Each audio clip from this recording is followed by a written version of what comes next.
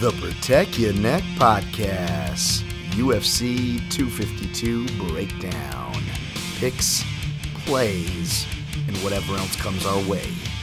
Let's go to work. They keep on kicking me down, trying to get me underground. But did I mention we were paving the way for the new breed of bands? We never let up until we hear every voice screaming these words. Every voice is heard.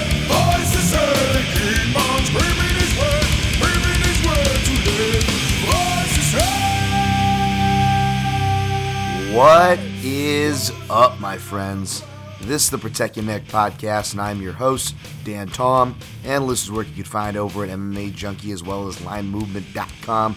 But on this here program, the Protect Your Neck Podcast, we break down high-level MMA, and that's what we're going to do here today.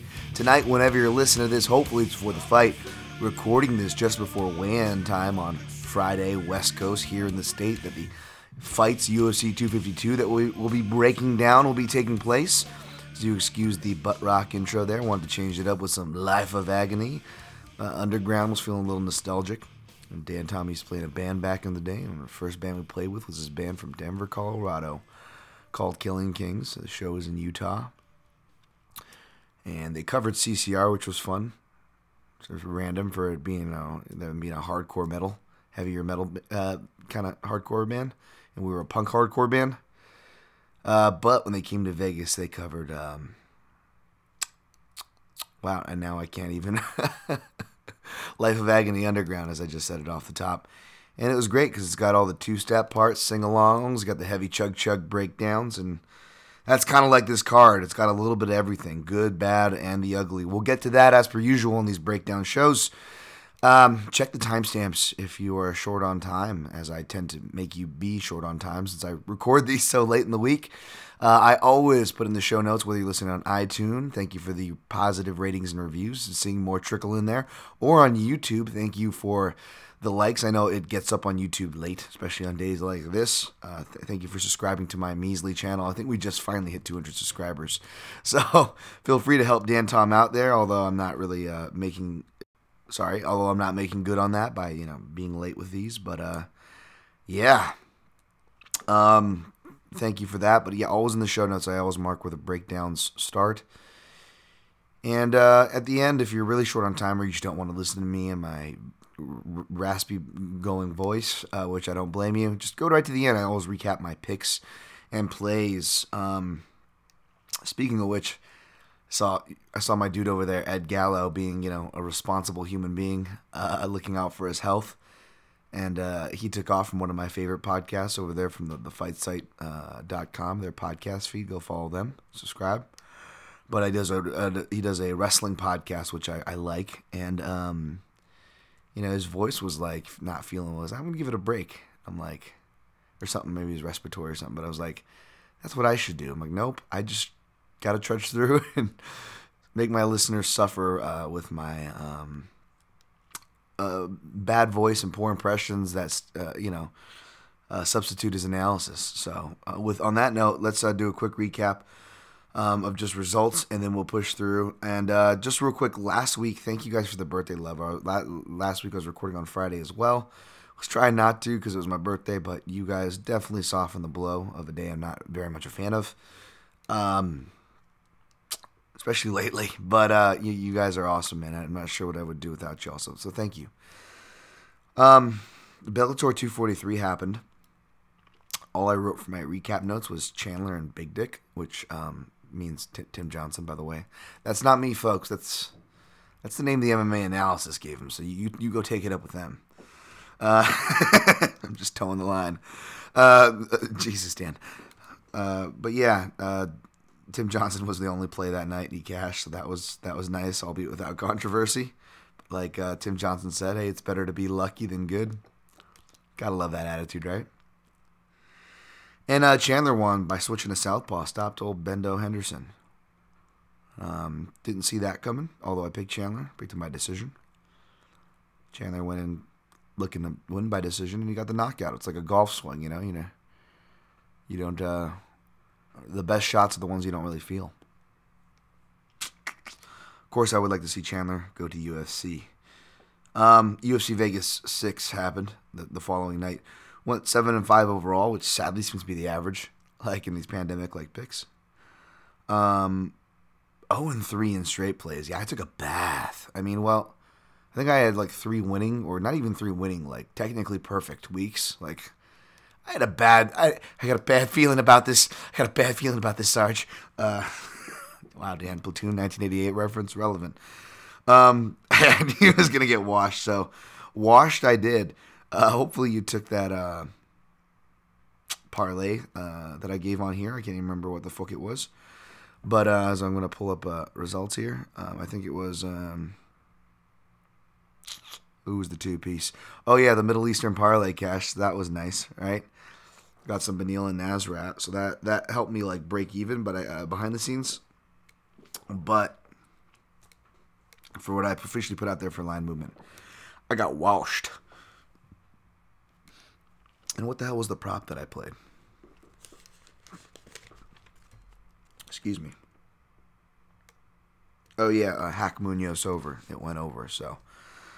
Congrats to you guys who listen to the podcast and get the complete plays. But still, I like to put my best ones forward, or, the most juicy ones. And Zed did not heat. Dana White's Contender Series 28 happened. I don't make bets on those, but you can always check out my Grading the Winners article over at MMA Junkie. He had Dustin Stoltzfus upsetting Joe Piper in the main event. Dude's really in a rep in Germany. May or may not have thrown up a questionable hand signal on his way out. Not throwing shade, happy everyone got in, I guess, but we also know how that goes, so the best of luck to him. Adrian Yanez, I did want to see go in over defeating Brady Huang. Of course, part of me was, rooting for the Asian American who grew up doing martial arts because he got bullied. I'm like, that's a soft spot. But Yanez, man, that guy's no joke, and I really was impressed with him, so looking forward to seeing more of him. Corey McKenna defeated Vanessa Demopoulos. Yeah, meet us all. She showed some subtle things, the Welsh girl. Welsh represents well, man. You Welsh people should be proud. You've got some fighters there. TJ Laramie punches his long-awaited ticket over Daniel Swain. Yeah, never, it was clear the dude was done, but, could have been a real injury, so you got to be reserved, like they said on the commentary, with the whole quitting thing. Impa Kisangane defeated Anthony Adams. Quiet but impressive performance. I like the body work to takedowns. She's getting Maki Patolo, so it's going to be some body work and wrestling in that fight. All right. And yeah, UFC Vegas 6. Yes, of course, Derek Lewis defeated Alexei Olenek.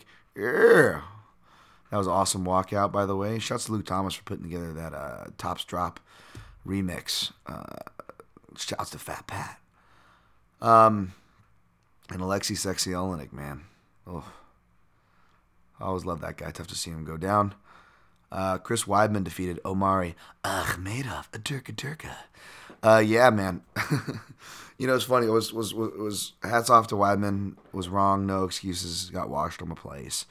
But at the same time, there were a lot of things that were right. Like, I was fading guys with big weight cuts. And both Darren Stewart and Chris Weidman admit after the fight that it was both their toughest weight cuts. So I was like, oh, well, I guess I wasn't that wrong on that. And props to Weidman, even though he looked like he just completely shot on the feet. And he looks... I agree with Tommy Elliott, who says he pretty much looks 70% shot. I think that's fair. But yeah, props to him. He didn't get dropped, albeit, those of us defending Omari's record of not dropping people doesn't look good, and you can't really defend him off that. And old Omari gassing, and it really came down to that one takedown at the end. I thought they were both done, but I figured Omari would fight a little better tired. Chris goes for the takedown. He defends it, and I was like, oh, that's good. That's so, debilitating, defending a takedown shot. That was probably Chris's only good shot. He gets up. Omari hits him right to the body after that. I was like, oh, that's so perfect. I love that. After someone tries to wrestle and you give him a body shot, again, for a popular example, a la Conor Mendez with the front teep. And I was like, oh, he's definitely done. And then Weidman shoots again. I'm like, no way Weidman has energy for a shot. Okay, if Omari defends this, Weidman is definitely done. And I think it came down to that takedown. And unfortunately for Omari, and Omari betters, he didn't defend it and was ridden out the round. So props to Weidman. But yeah, that'll be one, if anyone's sour on, they could probably get back. Because sadly, Weidman wants the best. He put everybody on notice. I don't know about that. Darren Stewart defeated Maki Pitolo, getting his first submission win ever. I mean, who the F was going to see that? Someone was telling me, don't feel so bad. Like, the English guy who has no submissions all of a sudden got a submission. And it sucked because Maki Pitolo, as Zane Simon noted, shouts to Zane, was like, he's got kind of poor defensive wherewithal. And I also noted that too on my breakdown talking about him, which is why I thought it was KO or bust for Stewart. But Maki comes out there and actually starts showing like more defensive wherewithal. Maybe not as much head movement, but his footwork. He's striking in and out. He's throwing leg kick. He's fighting really smart. And I was like, oh, wow. Like he's showing a new fold. Frustrating. Looked like he may have hurt Stewart, right? And then when he goes for the takedown, maybe it's because it's his old habits or, again, he's like, oh, this guy's got nothing for me on the ground. He's got no submissions. All he's got is a basic get-up game, right? Nope. It's the high elbow guillotine, and the way they were at the fence, it was just perfect opportunistic submission. So hats off to Darren Stewart, who paid a nice tribute to his friend. That was a sad story. Yana Kunitskaya defeated Julija Storyalenko. Yeah, that was a washing. Congrats to people. I was kind of scared on that. Like I was like thinking about changing my pick almost. I'm like, oh, did I pick the wrong person? But nope, Kunitskaya was the right pick, and congrats to people who cashed that. I think shouts to Rob Brown betting. I think he cashed that over there. Beneil Dariush defeated Scott Holtzman. That was a feel-good one. And oh my goodness, he had to knock Scotty Holtzman out a bunch of times. Again, that was one maybe where fading guys had to make the big weight cut. Didn't help as much either for Scott Holtzman. He made the weight, but it's a tough weight cut for him. He admits it himself. Tim Means dusted off and defeats Lariano Staropoli. I was glad I didn't play it, although the pick was wrong. Good on Tim Means. This week on Hack Perez defeated Munoz. Almost got him out of there. Munoz has got a chin, but he's really going to need more experience and not have to rely on that. Kevin Holland defeated Joaquin Buckley. Classic Kevin Holland performance that he's probably not going to get a lot of credit for. He's got the Bobby Green effect where, it'll do the dangly arms and trash talk thing, and people will just kind of write him off and have it burnt in their head that the whole performance was that way, but really he was actually doing some really slick counterpunching and rolling with the punches from a hard-hitting Joaquin Buckley, who I hope to see back. Andrew Sanchez defeated Wellington Turman. Another one, the pick was wrong, but I'm glad I stayed away from the pick or the play. And good on Andrew Sanchez, He really put it together. In my defense, that is something I did warn about in the podcast, which was why I didn't play him, even though I picked against him. Gavin Tucker defeated Justin James. Good on Gavin Tucker again, even though I played and picked the opposite way. Doesn't mean I don't like Gavin Tucker. I'm just biased with my boy, so I warned y'all on that. And I didn't like where the line was moving. Most of the time, the line movement's been wrong, and I kind of played against it again this week. Yusuf Salau defeated Slippery Pete, which sounds like it would have been my nickname in high school. I don't know why I said that. I used to have a roommate that used to say that joke, anything like, oh, that was my nickname in high school, like anything semi-sexual sounding. Anyway, sorry, folks. I don't have the voice to be drifted off. I'm crawling past the finish line as usual. Part of the reason why I put it off till today, because last night I wasn't so much tired, but my voice was done. Trying to. I don't know what to do, folks. I have to learn sign language. Stop talking. Erwin Rivera defeated Ali Al-Casey. Didn't watch that one too closely. All right, and that's it for the recap. What's the time on there? 14 minutes. Okay, not too bad. That didn't even not load up. Cool. All right, folks. UFC 252, headlined by Stipe Miocic, the champion, and Daniel Cormier, former champion, opened at minus 110. Money slightly trickled in on Cormier, where it so far has stayed as he sits at minus 115, slightly favored over Miocic, currently minus 105. In-depth breakdown. go over to MMA Junkie. I'm going to try not to get too hung up on this. A lot of talking points have been said. A lot of talking points, I imagine, because they're everywhere, really. I mean, this fight could go everywhere. Me and Dan Levy were definitely waxing on some different outcomes. On our shout out to the Line Movement Betting Show. But it's like year of 2020, man. I'm picking against fighters I never picked against before. And although I picked against Daniel Cormier before, there's a guy out there named John Jones. I've never picked against him outside of that. And I am here. I picked Cormier to win the first time, albeit not by knockout. And the second time, both on the premise that I thought he was the better built 5-round fighter and the better wrestler. Now, one of those is true. The other, though, I had to re-examine after the second fight, which is the 5-round fighter. And even looking back to 5-round fights he won in his prime, even that were in heavyweight, go back to the Josh Barnett Strikeforce.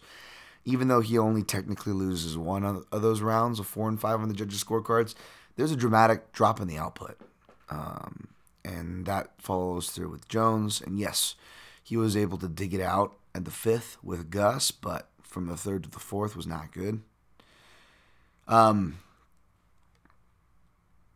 And yeah, so that's kind of my re-examination. And as you get older, plus wrestling in general, even when you're wrestling in your prime, Chael Sonnen says, and I pointed out with my Khabib breakdowns, Cormier's a.k.a. Counterport, a guy in his prime, a lighter weight class guy who should have better cardio, right? But as back to what Chael said, even the best in the world can only wrestle for 3 rounds efficiently, like really do it. Unless you're, going against a complete can who can't stop anything you're doing and you're just being ultra conservative. Hence why when Khabib went against strikers, by the 3rd round they were defending takedowns, if not winning the round in the cases of Conor McGregor or Edson Barbosa. Granted, Edson didn't win the round, but he was defending takedowns, hitting Khabib with spin kicks. You get my point. And as for Cormier, he didn't stick with the wrestling. He tired himself out by headhunting. And, Stipe made the great adjustment by going to the body. But like I said at the Line Movement MMA Betting Show, I think, and I believe Dan was with me on this too, I think that Stipe was probably going to win that fight anyways. I think that, because I always talk about this analogy. That's why I wrote it into my breakdown as far as the prediction. Shouts to the late, great Robert Follis. He always talks about putting down the pack. You always feel when someone puts down the pack. And the theory that I added onto it and talked to Robert about was picking up the pack when someone puts it down, how that's so key, attaching onto his theory of feeling when someone puts down the pack. And you could see DC put down the pack already in that round. And with the body shots, it just compounded it and opened him up for the finish. And I don't know how to be so reliant on it. I mean, before Stipe threw 11-30 body shots or whatever it was in their rematch to win, the most he ever threw was 11, and he only did that twice. Then it goes 6 was the 3rd most he's ever thrown in a UFC fight clocked. He's not a particularly big body puncher. He doesn't even really go for the left hook as much as he should. So I don't know if I depend on that adjustment, Does Cormier, despite the eye poking, still do the extended hand traps? I don't think Herb Dean is reffing, but I could see him doing it nonetheless. And the reason why I bring up Herb, not to pick on Herb, but because if you saw, I commented on a Capoza tweet where it shows Cormier poking Stipe in the eye in round 2 of their second fight. And I wrote, "That's clean," and Herb Dean. I wasn't trying to be funny. Like, that's an actual real-time quote. Like, Herb Dean's actually watching the action and goes, "That's clean," which is troublesome. But it's not a surprise to me. Even before people started realizing Herb Dean started going on this bad stoppage run, and before people started realizing it, I was one of the first. The only thing I would really call out Herb Dean for was,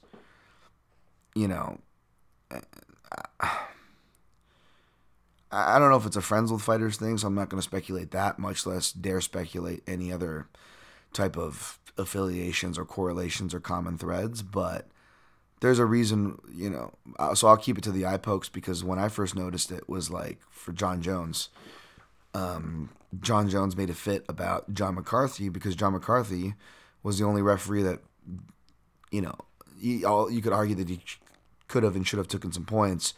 John McCarthy was the only ref that really actively tried to reprimand Jones for eye pokes. Whereas Herb, no matter who the fighter is, seems like I don't think I've ever. And granted, all refs don't do this enough. Barely any refs or times have been taking a point for it. So it's kind of unfair, albeit coming from a right place. But with Herb Dean's overwhelming sample size, it almost kind of condemns him or makes him more culpable for this criticism, which is he's never taken a point for an eye poke that I can recall.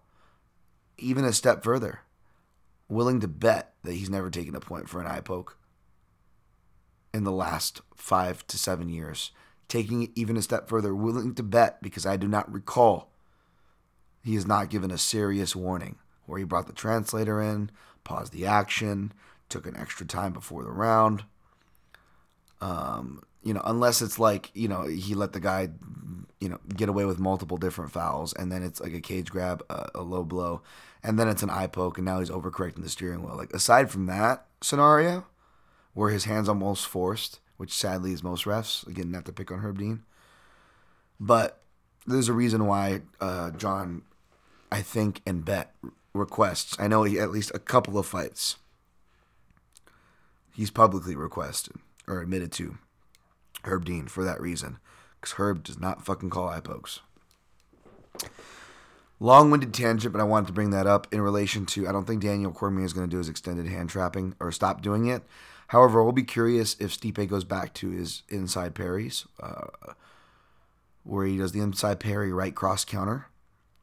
It's something he's always had, but he didn't do it as much, and they started doing it like mid to late in their second fight to counter that, and it worked really well and fed nicely in those body shots. Whereas Cormier, even though he's saying he's going to wrestle, and I don't doubt it, but while it's on the feet, I'm going to be looking for him to do leg kicks. Cormier's always had a really underrated kicks. And against a guy who's long, switch stancey, and throws kicks to the knees like Jones, I guess I can forgive him for not throwing them as much as I wanted him to. But it's tough with this fight because it looks like he's trying to replicate what JDS did to Miocic's legs. In the first fight, he lands like 6 hard leg kicks in the first round before finishing him. And then in the second fight, he's on pace to do the same. He may throw 7, but he definitely lands 6 in the first round again. And then it trickles off. He throws like 2 in the third or something like that, or in the second. But yeah. And he got headhunting, right? So I wonder if he goes back to that. However, I do think he's going to wrestle. He has the intention. The small cage will force it. And the small cage favors him. It doesn't favor a footwork fighter like Stipe. Or, one of the few heavyweights that can competently fight going backwards, I should say. However, back to my original point of wrestling yourself into a hole, which we'll talk about again on this card, I could see Cormier doing that, again. So it could work for him, but in the big picture, it might work against him. It might work for him in the battles, but if he doesn't have the cardio and the defensive, or much less just in general discipline overall, over 25 minutes, then he may just fight himself into a hole again. And that's what I'm suspecting. I got Stipe by late knockout. Not playing this. I'm rooting for Cormier on the inside. You just want the fighter to have a fairy tale ending since we don't get those in the sport. And I know Cormier gets a lot of hate lately, and a lot of it I definitely can't defend when he's kind of overly towing the company line and talking about fighters' rights and pay. I definitely get that part of it, but as a human being, when you strip that stuff away and kind of look at who he was, as who he's always been to the media and people that I know, or my very brief interactions with him, dude, this guy is a quality human being. He's gone behind the scenes to do a lot of stuff for people, and not publicized it. So for everything he might look like he's doing to be a company man, I can tell you there's a huge track record way before any of this, and I'm sure that he still does. That goes undocumented, or at least from him. He's a good human being, so yeah. But I'm picking Miocic.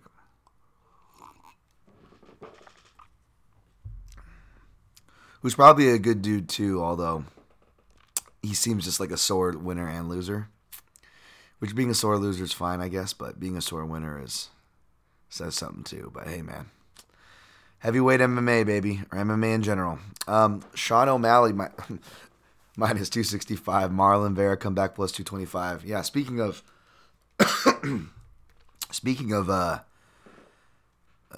you know, secretly rooting against my picks, which is the tweet I sent out earlier. This is another example of it. I came in wanting to pick and play Marlon Vera, and good luck to those of you who are playing him. He is definitely the value side. But I ended up picking Sean O'Malley. Basically, Vera will fight to his opponent's level, which isn't a bad thing if O'Malley is as good as, people are hyping, which is what I hate about this fight. And I hate about picking the hype guy, because even if I'm skeptical or picking him for good reason and still skeptical, healthily, it's, you get a pick like this wrong, and it's just all, your hype boy didn't go, your Connor boy didn't fan, and it's just, oh, Jesus Christ. And you're going to have to see that anyways, even if it's not directed at you, which is just always, not exactly fair to the fighter, although I don't really sympathize with Sean O'Malley. I'm not a hater, but at the same time, I'm not a fan, My co-host Dan was bringing up that he believes cross line with the Ecuador, dyeing of the hair. And I totally am on board with people who think that nationalities, religion, family members are off limits. I don't disagree with that. I just think that, the only person it's really going to hurt is O'Malley.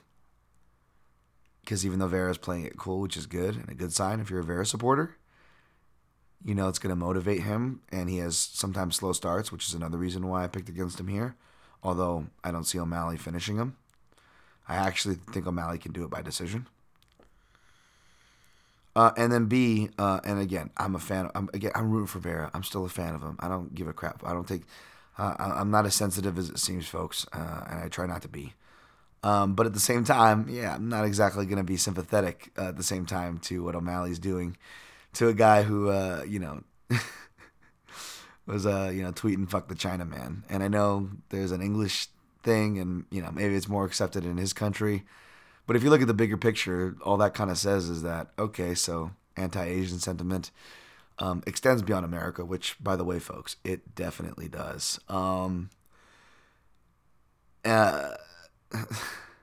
It's probably why, like my mom always says, the Chinese always get along with the Jews really well. They're very family oriented from how they eat, how they do business, etc. And they also seem to be hated wherever they go to. So maybe that's why I always love my Jewish brothers and sisters so much. But yeah, like with anti-Asian sentiment at a high, I'm a little less. I'm not condemning Vera, and neither should you, folks. I'm still a fan of Vera. I'm rooting for him here. At the same time, I'm a little less sympathetic to people spreading the anti-Asian sentiment when our own leader-in-chief is doing quite enough of that on his own. So, Jesus Christ. Sorry, folks. I got asked if I eat dog the other day. Like, it was like, I haven't heard that shit since grade school. Like, man, I'm not a big JRE listener these days, but David Cho, he does, as crazy as he is, he speaks to a segment of us, and he's been hearing shit, like people are doing the slant eye things to him, like all this shit like we had to deal with from like the 80s and 90s have been coming back. It's been not fun. Sorry, I know this podcast isn't about that. Pushing forward.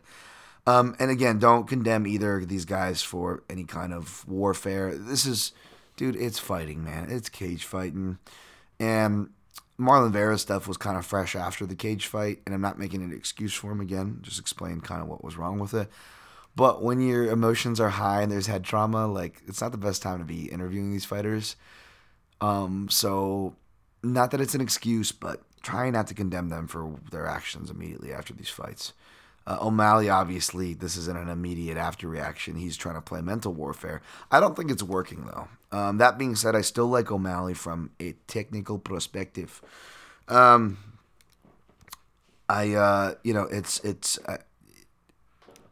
it's like he's the classic guy. It's like, oh, if he gasses, you push him past the first round. But Terrion Ware, and I know he lost his fights after, and he had deceptively tough matchups, man. But Terrion Ware was a great test, man, and he, volume boxer.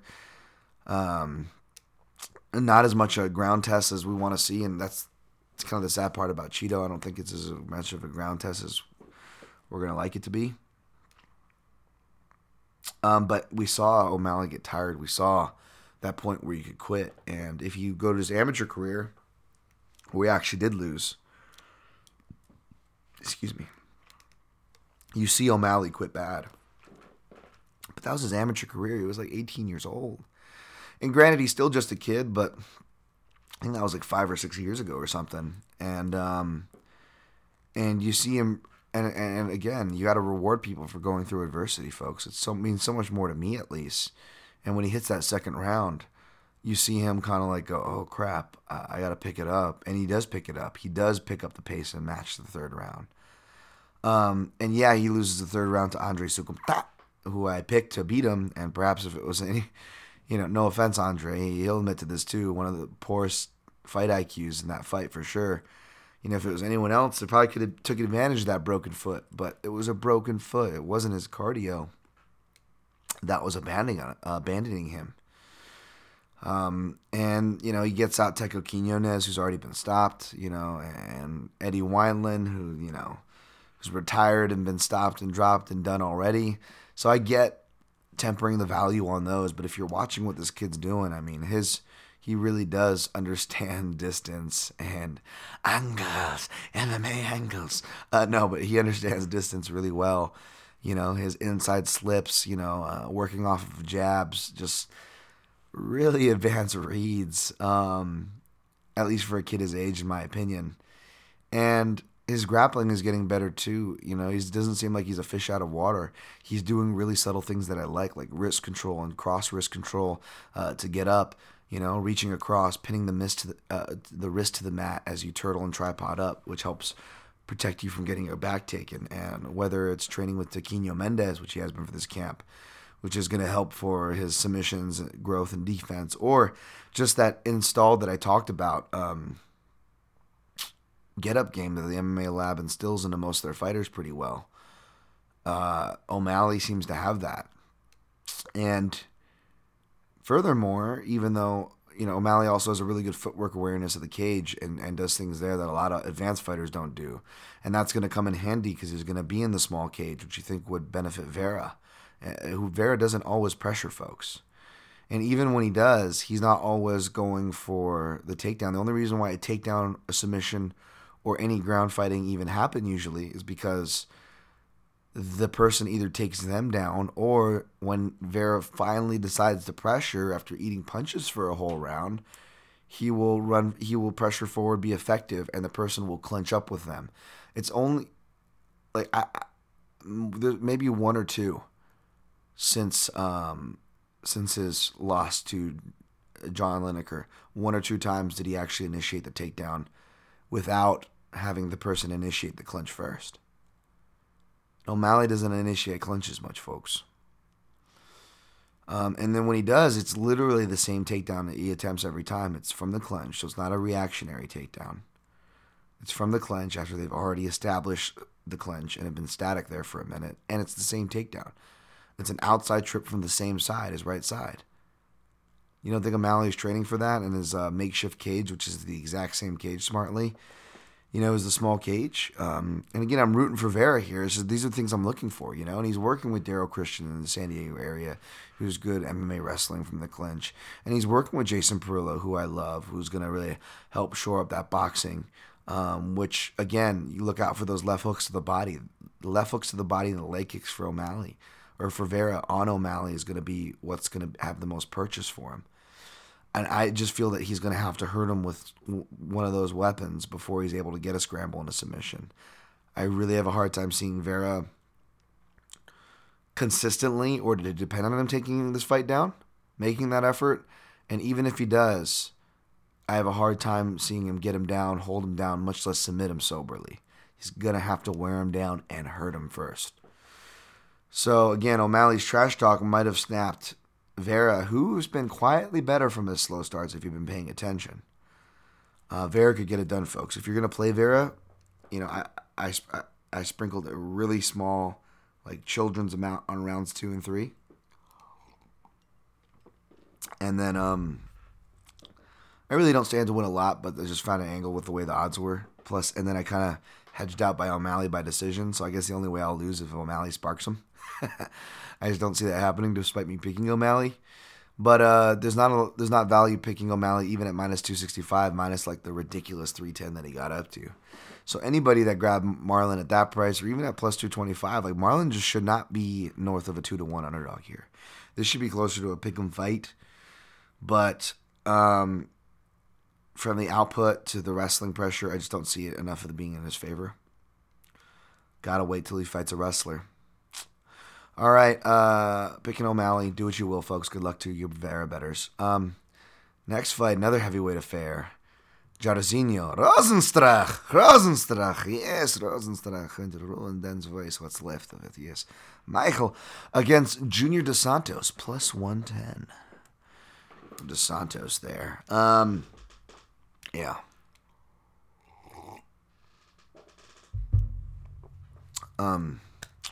I actually picked JDS here.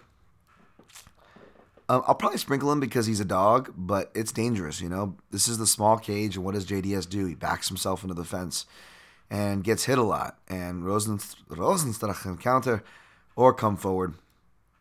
The problem is for me is that JDS is looking like he is. You gotta be on the sauce if you want to be the boss. Sorry, I don't know why. He looks like he's really worked on his strength and conditioning, which I've talked about. You know, not throwing shade, just to do. Not to sound like Morrow and Boss Rutan early Pride commentary talking about Brazilian top team, but American top team is really good with their strength and conditioning. They're fighters, I should say. And Dos Santos looks just in prime form. And looks can be deceiving, right? But, however, Dos Santos did do this one time before after a skid that we were all writing him off on against a much more dominant guy that was going to pressure him into the fence that was much more durable, had much more skills, was much more reliable than Rosenstruck. That was Ben Rothwell, who was on quite a run and also had a history with up strength and conditioning himself. Sorry, folks, that's just on the record. And I like Big Ben, just saying. And Dos Santos, by some reports, you know, and the eye test came in healthy, that fight. And that's what it looks like of this fight, folks. But also, Rosenstrach suffered a deadening KO. You know, that was the thing. He had a weird sample size, you know. What's it like? And granted, it was Ngannou that deadened him, but if it bleeds, we can kill it, right? The man can be knocked out in a flash. And that was only like 3 months ago. Excuse me. Like 3 months ago, folks. It's the 14th. Fight's going on the 15th. Yeah. That was only 3 months ago he got deadened, folks. I don't like that. And he's been doing pretty much back-to-back camps. Yeah, I don't like that. We'll see. The leg kicks and the leg kick returns will be interesting how that plays, but especially because I think these guys are going to be feeling each other out for the first. However, I'm actually not of it. I joked with Dan, but I sprinkled on the draw here for fun. Because this is a fight, too, where I could totally see Rosenstruck, like, fucking up Dos Santos, then Dos Santos just boxing his way back into it, or something like that. Or they just stare at each other, and you can't really score the rounds, and there's a 10-10 in there, because both guys like to counter, and we essentially get Derek Lewis versus Francis Ngannou, too. I would not be surprised. Which is why, you know, I may or may not have sprinkled on that for that and the next fight here. So yeah, that's a weird fight. Be careful with that one. Merab Dvalishvili minus 245. John Dotson plus 205. This fight opened. I don't have a problem with Dvalishvili. I just think he should have been more in the range of like minus 150 to minus 170 in which he opened. Albeit that doesn't surprise me that money came in on him. Anybody that looks like they are born close to the country of Russia and wrestle, we almost overcorrect the steering wheel and overinflate.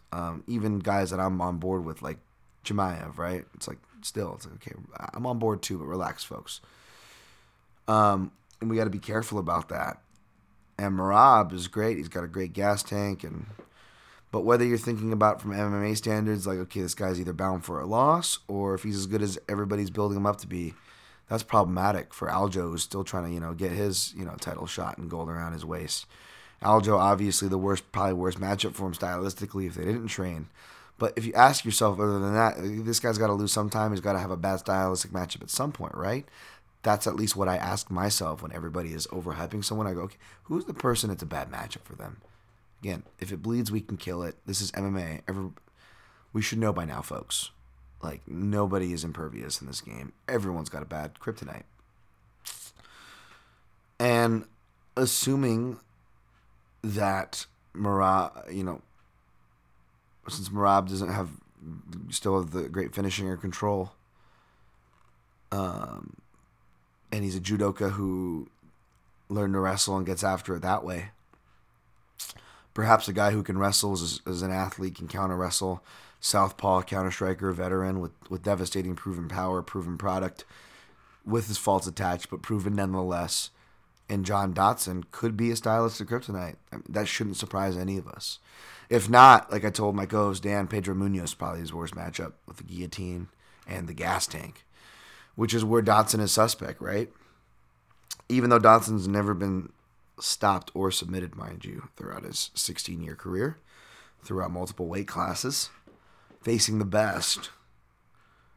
Yes, he has had suspect pace issues, right? Which is probably why he can fight at a frustrating pace. John Dotson has a frustrating style. It frustrates me despite being a fan of Southpaws. I'm not the biggest John Dotson fan. I look for opportunities to fade this guy, which is really weird why I'm picking him here. I mean, look at my picks, folks. Like, I'm not only picking against guys I like for the most part. For the most part, I'm picking against the fighter more capable of pressure. I'm picking guys who dance on the outside like O'Malley. Or not dance on the outside, but, Miocic in comparison to Cormier. Dos Santos in comparison to Rosenstruck. Dodson in comparison to Dvalishvili. Like, this is not like Dan Tom, much less Dan Tom's picks in the small cage. So I'm scaring myself here, folks. So don't worry if you're not feeling me on any of these. I don't blame you. I'm just being honest, as per usual. But yeah, I think Dotson could be a stylistic bad matchup. And that kind of became apparent when, even though Gustavo Lopez is better than most of you guys realize or is given credit to him, you realize that when he faced a short notice opponent who was gassing out, right? And what Merab does, and especially more scarily in his relevant fights, when you want to see him getting better, like whether Merab pushes a guy up against the fence, gets denied the takedown, which guys defending him, he's not indefensible, folks. It's his chaining. Or he actually gets the takedown, but guys get up, which happens more than you think, folks. Or he rocks the fighter and strikes them. He is separated pretty much on his own will. And not only does he do that after letting fighters up, because his jiu-jitsu and finishing and positional control is not where I and many would like it to be, especially for as much hype as he's getting, right? Not only does he let people back up, not only does he willingly separate or allow separations a lot easier than you would think, he is one of the only fighters I've seen do this, much less do it repeatedly, which he has. He will literally back himself up from against the fence, even after he just hurt the guy and took him down. And he will literally back himself up into the cage. And then allow a reset. You're going to allow that for a guy like John Dotson and give him another chance to catch you coming in to pull some veteran shit that he did against his last fight against Nathaniel Wood? It's not a good idea. Now, this does feel like a true outcome fight in the sense that it's John Dotson knocks him out, because Dvalishvili's been hurt. He's also been tired, folks. Like, he's been dead tired, too. Like, he recovers because he's a madman. He'll keep coming. But he's been tired, rocked, and even knocked out. I mean, he knocked himself out in the Ricky Simone thing. It wasn't even the guillotine put him out, too, actually. He went out at least twice. But he actually knocks himself out in the takedown, if you watch. He Gray Maynard Rob Eberson himself. I mean, that's the potency this guy has for being knocked out. He can knock himself out, folks.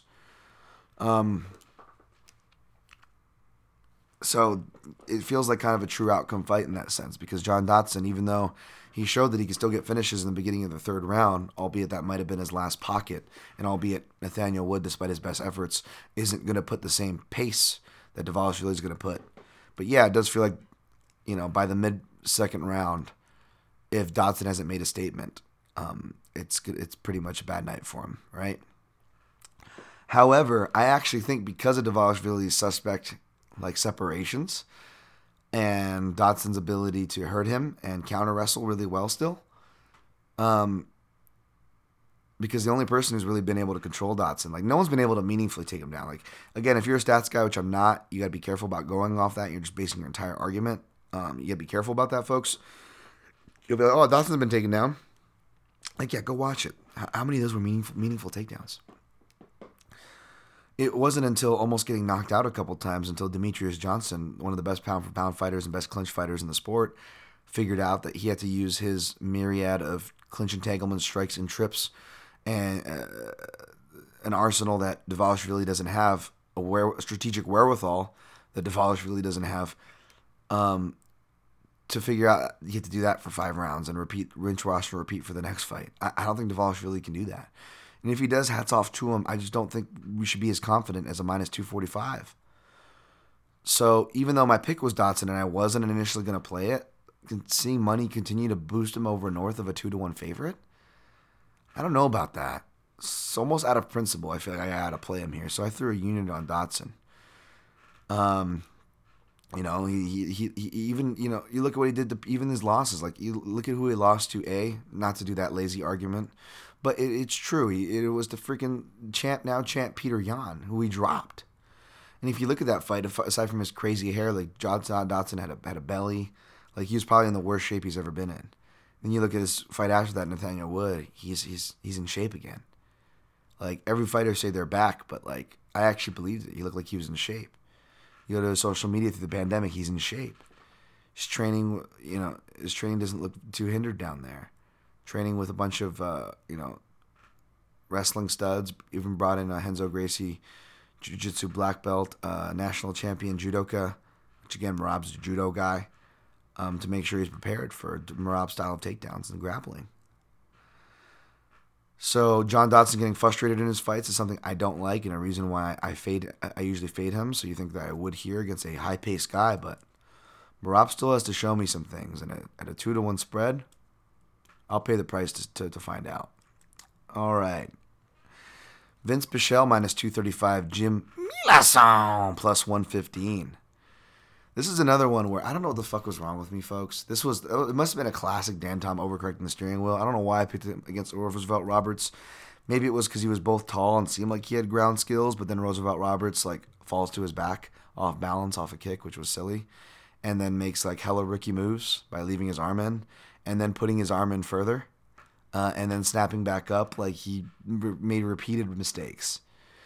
That being said, I shouldn't have picked Roosevelt, and Roosevelt shouldn't have been favored. Jim Miller wins those type of fights. And for that reason, you could play him here. However, Vince Pichel, I actually went through and watched all of Vince Pichel's fights for this, because I know Jim Miller, obviously.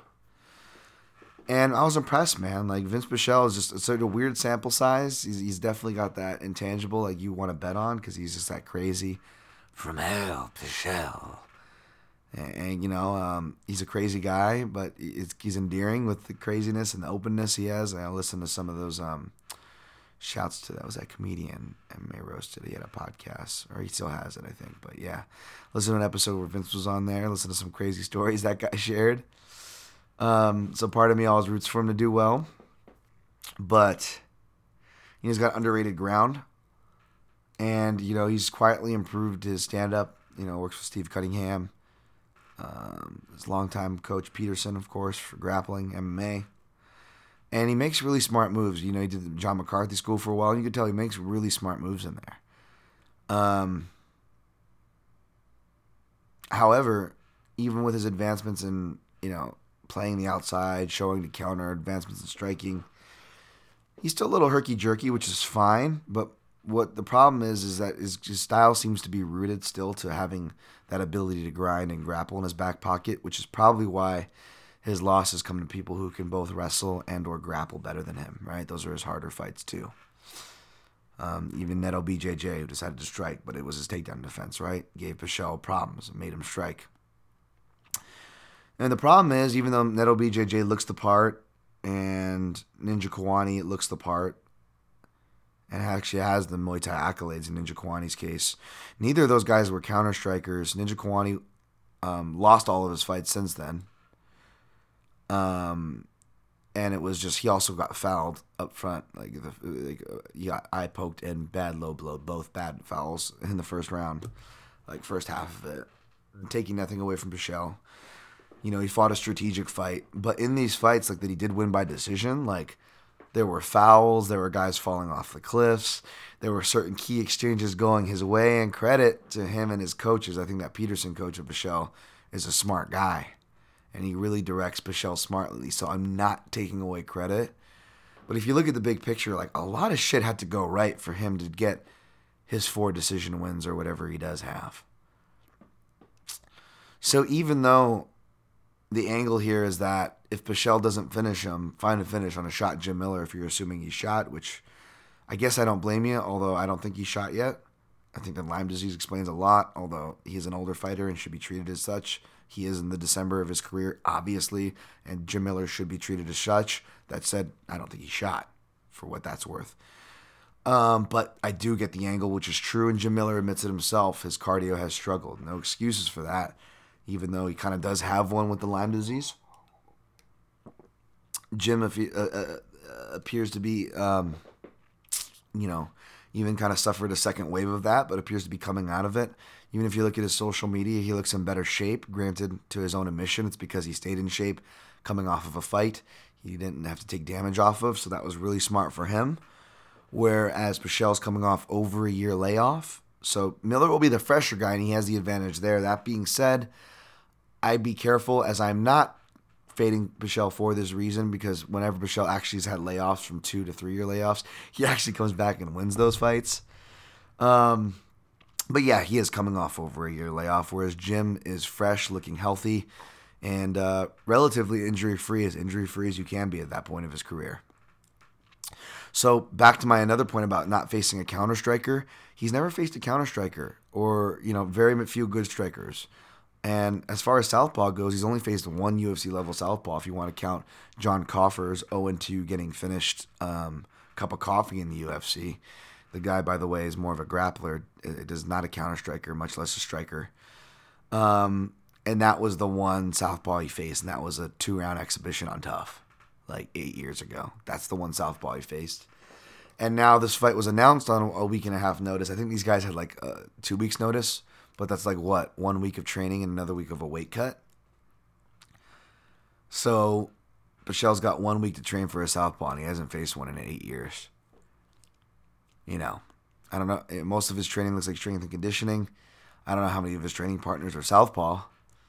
And now he's got to face one of the most fully fledged one of the most proven ones. A guy who is ready.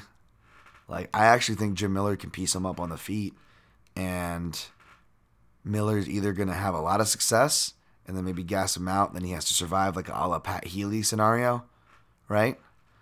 Or he has good success, and moderate to really good success, and it forces a shot out of Pichel, and Jim Miller is able to guillotine him. Pichel is good at getting up and protecting his head, but he does turtle. Now he's good at scooting guys off the front of his back, which you could do for Miller, which then he'll have to be worried about the armbar that Miller transitions to. But the point is, he's going to be playing with fire because he turtles. Turtles bad for guys against guys with good front headlocks and back takes. And Jim Miller checks all those boxes. And Jim Miller is a different level of black belt. I mean, he submits black belts. It's a normal thing for Jim Miller. So as underrated as Pichel is, he's not the better mat wrestler or grappler, and I don't think he's the better takedown wrestler either. Albeit, defensively, I know Jim relinquishes a little too much. But yeah, for those reasons, including you want to talk about a principle, I don't think Jim should have been favored as high as the opener, minus 180. I probably personally would have lined Jim Miller in the minus 150 to minus 130 range. But seeing him get bet all the way to plus money, trending plus to plus 115, that forced a play. And I know I'm biased, so temper it, but it did make the sheet for that reason, folks, out of principle. So 1 unit on Jim Miller. I think he can win a dogged decision even, but I think he can find the submission as well after hurting Pichel. Livia Souza, minus 160. Ashley Yoder, plus 140. This is the last fight I did tape for. I did tape for other fights too, coming up, I guess, but peeling behind the curtain. I had a listener. I don't know if his name is Bill or not, but thank you, sir. I'm going to call you Bill. He is driving this morning, perhaps listening to this, to place a bet out of state. Some of y'all have to do that. And he wanted to know about this fight, so I wanted to give him a good answer. I did in the DMs. And again, I'll reiterate to Bill, whatever, you guys be careful, as I said to everybody, for what you play and stuff, especially in these ladies' fights. But I don't, again, playing against the line movement isn't a bad thing. And playing the favorite isn't actually playing against the line movement because the lines come down quite a bit. I think Souza opened as a near 2-1 favorite, and perhaps she shouldn't have been that high. And money came in on Yoder, so I get from that perspective, but not to the extent of pushing her down to 160 or below. So a minus 160 is an entry point for a favorite if you really want to play that. If I do, it's not going to be a ton because I don't normally play a lot. But as far as analysis goes, yeah, I think Souza is more skilled in every area. Yoder is a legitimate brown belt, but Souza is a legitimate black belt in judo and jiu-jitsu, having a bunch of qualifications for that, as well as other things. As I tweeted out, she's hot dog eating contest and Counter-Strike player, which scores points with me. Counter-Strike. Shouts to Magic MMA tweeting at me saying Livia Souza is an opper. And Ashley Yoder's bringing a 5'7" to the party. I don't know if it's quite that dynamic, but yeah, I totally see Ashley Yoder using the sleek and sexy 5'7". Yeah, easy, Dan. Easy, stay on target. But now I want to do like a whole breakdown on Counter-Strike now. She's like a camper, low output counter fighter. It's like a camper. Tyron Woodley would be a camper. Rush, rush, rush. But yeah, Ashley Yoder, sleek and sexy 5'7". Speaking of sleek and sexy, I think a lot of money and love comes in on Ashley for that. I have this theory that I was sharing on the DMs with a listener saying, I feel like if you're attractive, you're gonna get line movement kind of come your way, right? And it's not crazy. I mean, shit, money comes the way via contracts, right? For these girls, and good on them. Go get your money. Yoder seems like a sweetheart and a good-looking girl. I'm definitely a fan. Easy, Dan. Stay on target. So I'm not hating, folks. Believe me, I'm not hating. Fan of Yoder. We get it, Dan. Creep. Easy. But no. It feels like if people like that'll, again, betting with your heart and biases. That's a bias too, right? That's a form of bias. And I feel like a lot of it's that as well. Because the things you could the things you could criticize Souza for is she's more skilled in every area, but is fight IQ and pace management, right? But Yoder definitely has her fight IQ moments as well, and I would argue she has worse pace management. I mean, she gasses out hard. She still does. You see her go for that Randa Marcus round one, like she was on fumes for the rest of the fight pretty much. And then speaking of that fight, that was just so goddamn silly. Livia Souza may have just lost to a southpaw, but Van Buren has nowhere near the volume, power, style, or process that Yoder does. And she beat a southpaw prior to that. Souza did. So this is going to be her third southpaw in a row. So she's going to be well prepared for southpaws. And let's look at what kind of southpaw she's facing in Yoder. We'll just look at the Amanda Marcos fight. I mean,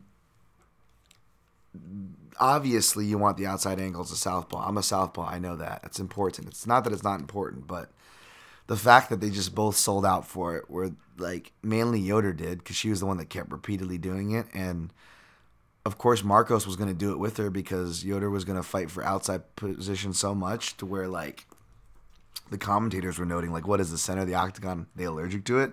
They kept running themselves into the cage, and I'm like, is outside foot position so important that you're going to run yourself into the cage against a wrestler who wants to put you there? So Marcus was like, okay, I'll do this dance with you. And then what does she do? Pieces her up against the cage and takes her down. I mean, just silly stuff, man. I love Yoder, but I got love for Yoder, but that was just silly stuff. And even Yoder talks about how she always gets her left eye messed up, which is true. It's always getting cut or bashed up. And she even remarks about it in one of her fights. And what does Souza always throw? That right hand, man. She's not afraid to wing that thing. Even when she's getting outstruck, she'll still wing that thing back. So I like Souza here. At worst, even though I say at worst, this is actually probably how it's going to go. It's probably going to be an ugly fight where you're still sweating because there's going to be some bad decisions made. There's going to be ugly scrambles. And if you're smart, you're going to know that you're going to be sweating because you're going to know that judges don't know how to grade these things, and it confuses the hell out of them, which is why I warn about female and flyweight fights being like heavyweight fights as far as the swings of intangibles to the outcome. But aside from that, Souza should be favored. I'm probably going to sprinkle on her, especially if the price keeps going down. Definitely good luck to those betting her. But yeah, that's the pick. All right, Herbert Burns. I can't, my highs are gone. I can't even do my, I can't do that, family. That's terrible. There's Daniel Pineda, plus 235. Money coming in on the underdog, but I don't think it's so much of a dog or pass here. Daniel Pineda's got experience in him. I think he could be a spoiler. He's got a jiu-jitsu black belt, but not all jiu-jitsu black belts are made the same, and he can be submitted too, especially with his do-or-die style, and he is a do-or-die stylist. He has 0 decision wins, so I don't know if that expert or the experience is really going to, favor him. The guy has trouble winning decisions or putting a legitimate process together. He's a very opportunistic fighter. Whereas Herbert Burns, again, he's proving that he's more than a specialist. He can strike on the feet. He's got the power. Comes from a good camp.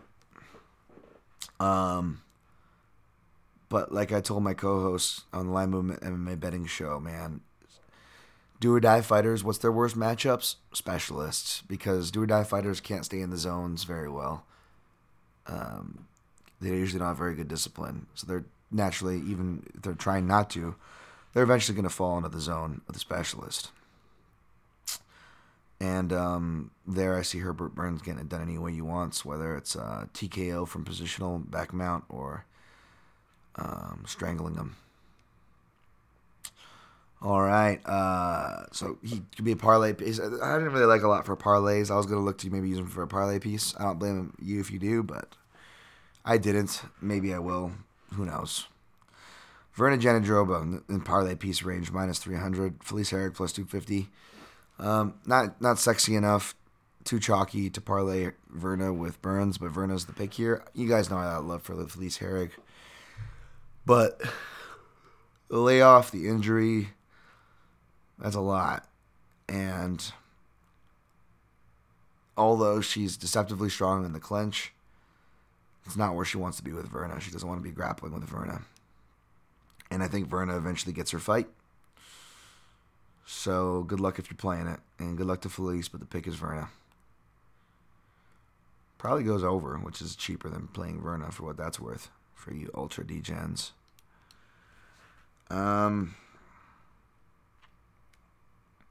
I sprinkled on draws for Merab Dodson as well, by the way, because I could totally see this fight coming down, either Dodson getting a borderline 10-8 in the first, and then the second's up for grabs, or Dodson winning the first and doing a lot of damage in the second, but the second's still up for grabs from wrestling control, and then Merab just, fucking clinches and takes down and lays on a gassed Dodson for the third. people question if that could be a 10-8. We had a controversial decision. That leaves us arguing. Yeah, where was I? TJ Downtown Brown -150, Danny Chavez +130. This is officially on my avoid list because I didn't really have time to study it, but I did kind of breeze through both their records, resumes, and my previous write-ups on Brown. And I actually don't blame anybody taking like a D-Gen shot at -150 or if it goes lower for Brown. I think he's got better wrestling. He's kind of like, he doesn't come from a wrestling base per se. He plays football, but I think he wrestled a bit in high school. Kind of like similar like a Maki Patolo, except Brown actually like really like commits to jiu-jitsu. Brown is a brown belt. However, Chavez is a black belt, but he's a long-time black belt. I don't know how relevant this black belt is. He's been on the scene since I think like 2010. It's one of those regional guys that kind of pops up, you know? So good on him to get his UFC shot, but I think he gets decision by Brown for what that's worth. I just didn't get to look into it enough to play, but I was thinking about playing Brown. I still may if that price drops. Also on the avoids list, Parker Porter. I think this line might have flipped. I don't know. -120. Christopher Dawkins. Is he related to Kyle? +100. I know Kyle's brother. Yeah, I don't even know. I'll take Dawkins, I guess. Again, on the avoid list. I didn't even look into this fight. As well as Kai Kamaka, -210. Tony Kelly, +175. I'll take the favorite Hawaiian. Yeah. That's on the avoids list because I got nothing there. Okay, hopefully I didn't do too bad there on time, 106. All right, let's get out of here. Going to recap picks and plays, starting from the top. Taking Miocic over Cormier. Good luck, DC. Taking O'Malley over Vera. Good luck, Vera and Vera betters. Taking JDS and all his Justo Santos over Rosenstruck. Taking John Dotson over Merab Dvalishvili. Taking Jim Milasan over Vince Pichel. I didn't get a chance to peruse Miller's social media. I kind of stayed away from that. I'm scared now.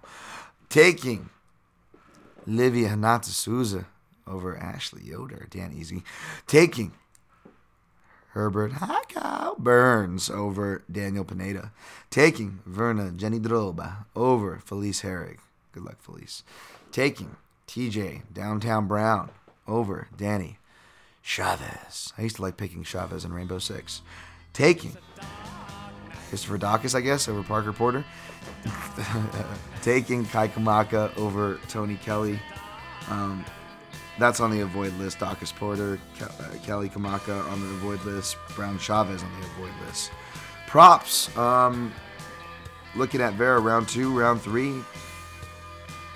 O'Malley by decision if you like O'Malley side, +185. Sprinkled a couple bucks on draws for fun on Rob Dotson, JDS, Rosenstruck, and D-Say Stipe because some men want to watch the world burn. But my for real plays outside of a sprinkle on JDS are Jim Miller at 1 unit +115. John Dotson +205. No parlays, although I don't hate Herbert Burns as a parlay piece. Or possibly Verna, but that's a little too chalky for my blood. Good luck to you guys on whatever you're playing this weekend. And always protect your neck.